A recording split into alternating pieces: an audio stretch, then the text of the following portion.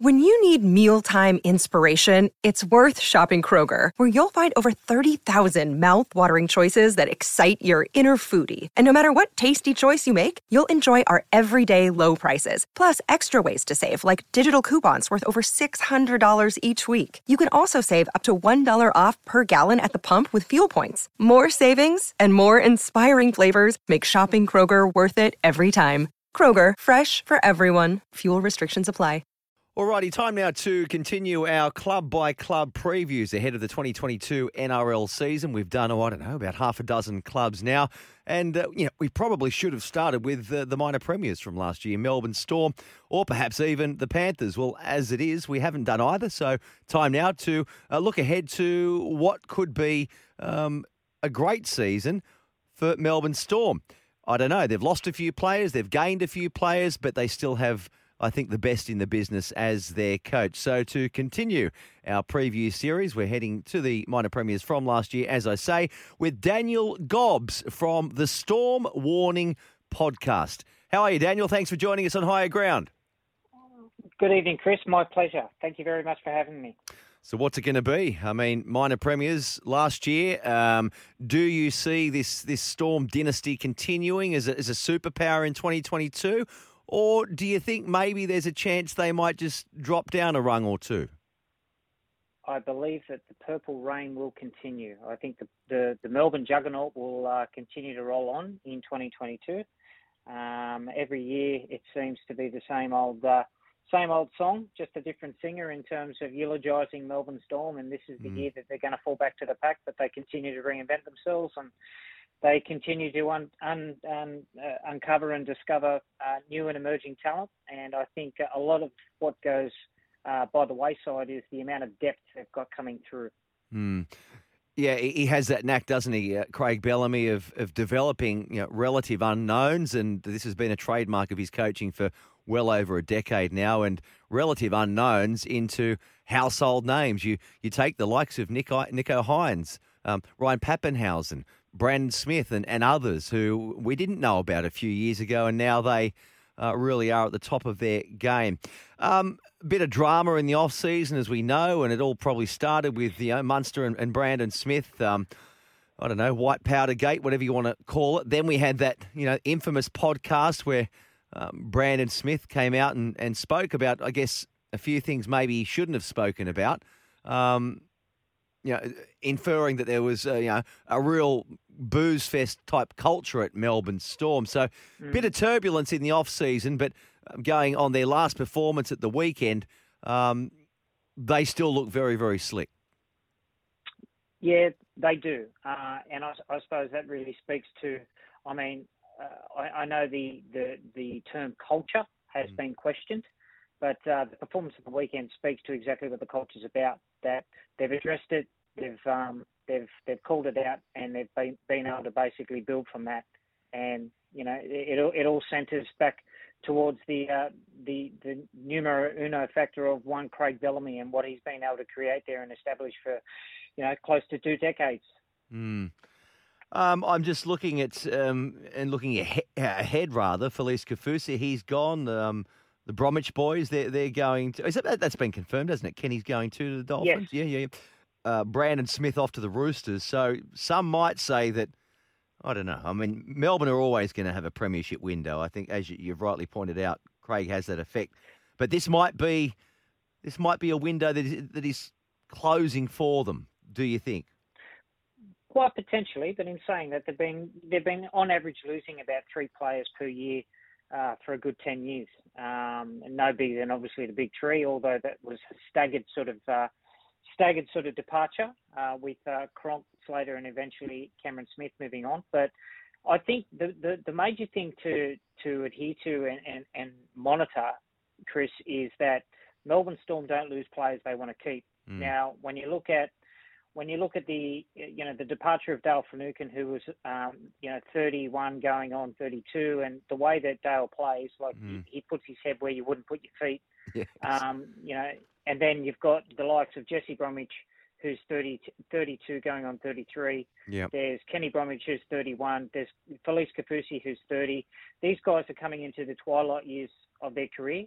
Whilst they're still still playing good football. There's an argument to say that they're probably not at the top of their game as they once were, probably 2 or 3 years ago. So, again, I think they've been loyal and great servants of the club and provided great service to the purple jersey. But I think it's someone else's time to come through now. And the amount of talent and depth that the club has got through, like Trent Loiero is a perfect example of that. I know that you've spoken quite fondly of Bronson Garlick. What he's been able to provide over the past fortnight, he showed just how good of a utility and providing utility value and being able to play in the middle, on an edge, or even a dummy half. So I don't think whilst everyone's trying to eulogise Melbourne Storm, I think they will be mistaken in terms of waiting for the downfall to happen when there's so much talent coming through. As they bid farewell to an aging cohort. Whilst an aging cohort departs the building, there'll be some green shoots and talent coming through. Yeah, well said, and there always are. I'm talking to Daniel Gobbs. That's his alias name, if you like, the Storm Warning podcast. You mentioned a few names there, and I agree with you. The Storm, don't lose players they don't want to necessarily lose. Obviously, you can't keep everyone, and a few you rattled off there are closer to the ends of their career than the start. There are a couple, however, that have gone that don't fit that mould that I'm sure the Storm would have dearly loved to have kept in Josh Addo-Carr and Nicho Hynes. Their absence, I'm sure, will be felt in 2022. Yeah, absolutely. I mean, that's experience there that you can't sort of buy. And to see them depart the building after, the great service and contribution that they've made during their time at the Melbourne Storm and the four walls of the organisation, their departure will be sorely missed. And that, I suppose that they're the players that you'd like to keep, but for the nature of the salary cap and obviously on the compassionate grounds, especially Josh Addo-Carr wanting to relocate and to be close towards family in Sydney. You can sort of understand that and sort of respect that. Nicho Hynes is one that is probably one that was a regrettable one that we've the club has lost. And I suppose, but when you're talking about someone as talented as Nicho, you don't want to be in a position where you're holding him back. And he's now got an opportunity to be a starting player, a key member of the spine for the Sharks. So I mean, whilst it's disappointing, we bid both those boys adieu, but all the best and the best wishes. And I think every Melbourne Storm fan will actually be watching their careers closely because we still consider them Melbourne Storm players. Yeah. You'll be missing a couple of players for your round one outing. Who you got? West Tigers, haven't you, on the Saturday? I think. Where are we up with Ryan Pappenhausen and his ankle injury? Yeah, the club's keeping their cards close to their chest in this regard.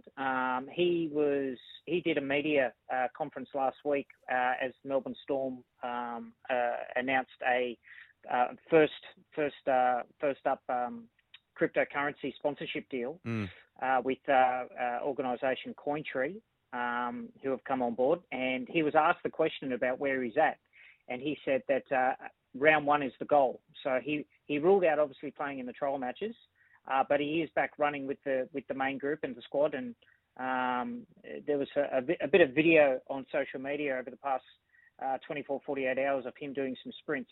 So all indications seem to be that whilst he may not be named in the number one, he will be in that 22 come next Tuesday.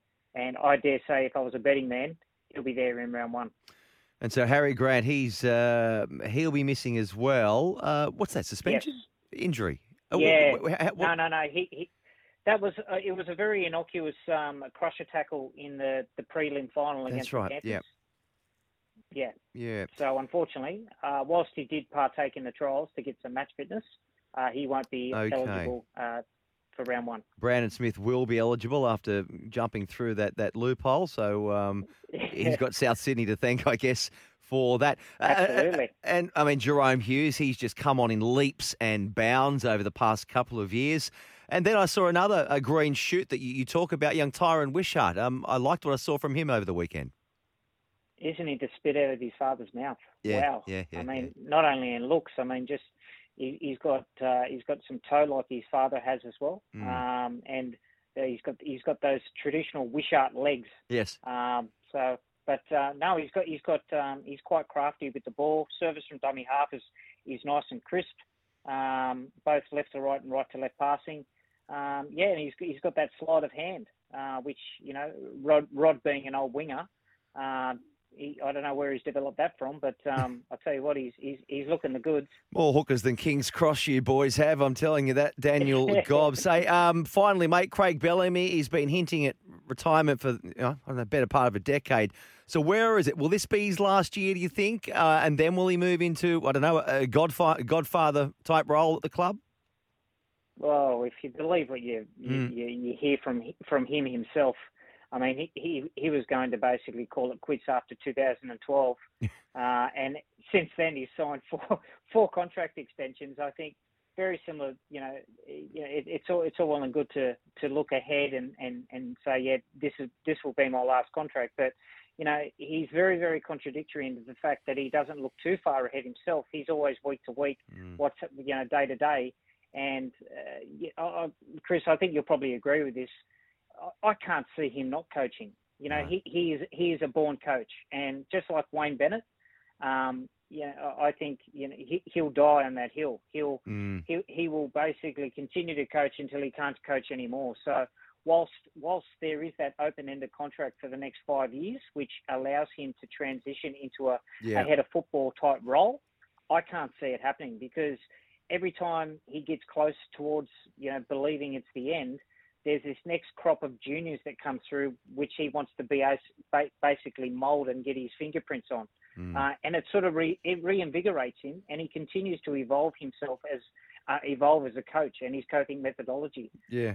So look, if I was a betting man, I dare say that we'll see him coaching in 2023 and beyond. Yeah, I think you're right. I mean, we're all thinking, what happens when Smith and Cronk and Slater, Inglis, even way back when, all move on? What happens? My goodness, does the place fall apart?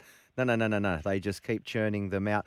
Mate, great to talk to you. Before you go then, finally, what is a successful year for Melbourne Storm? Is it finishing in the top two? Is it finishing as minor premiers? Is it making the grand final? Or do you have to win the grand final for it to be a successful campaign?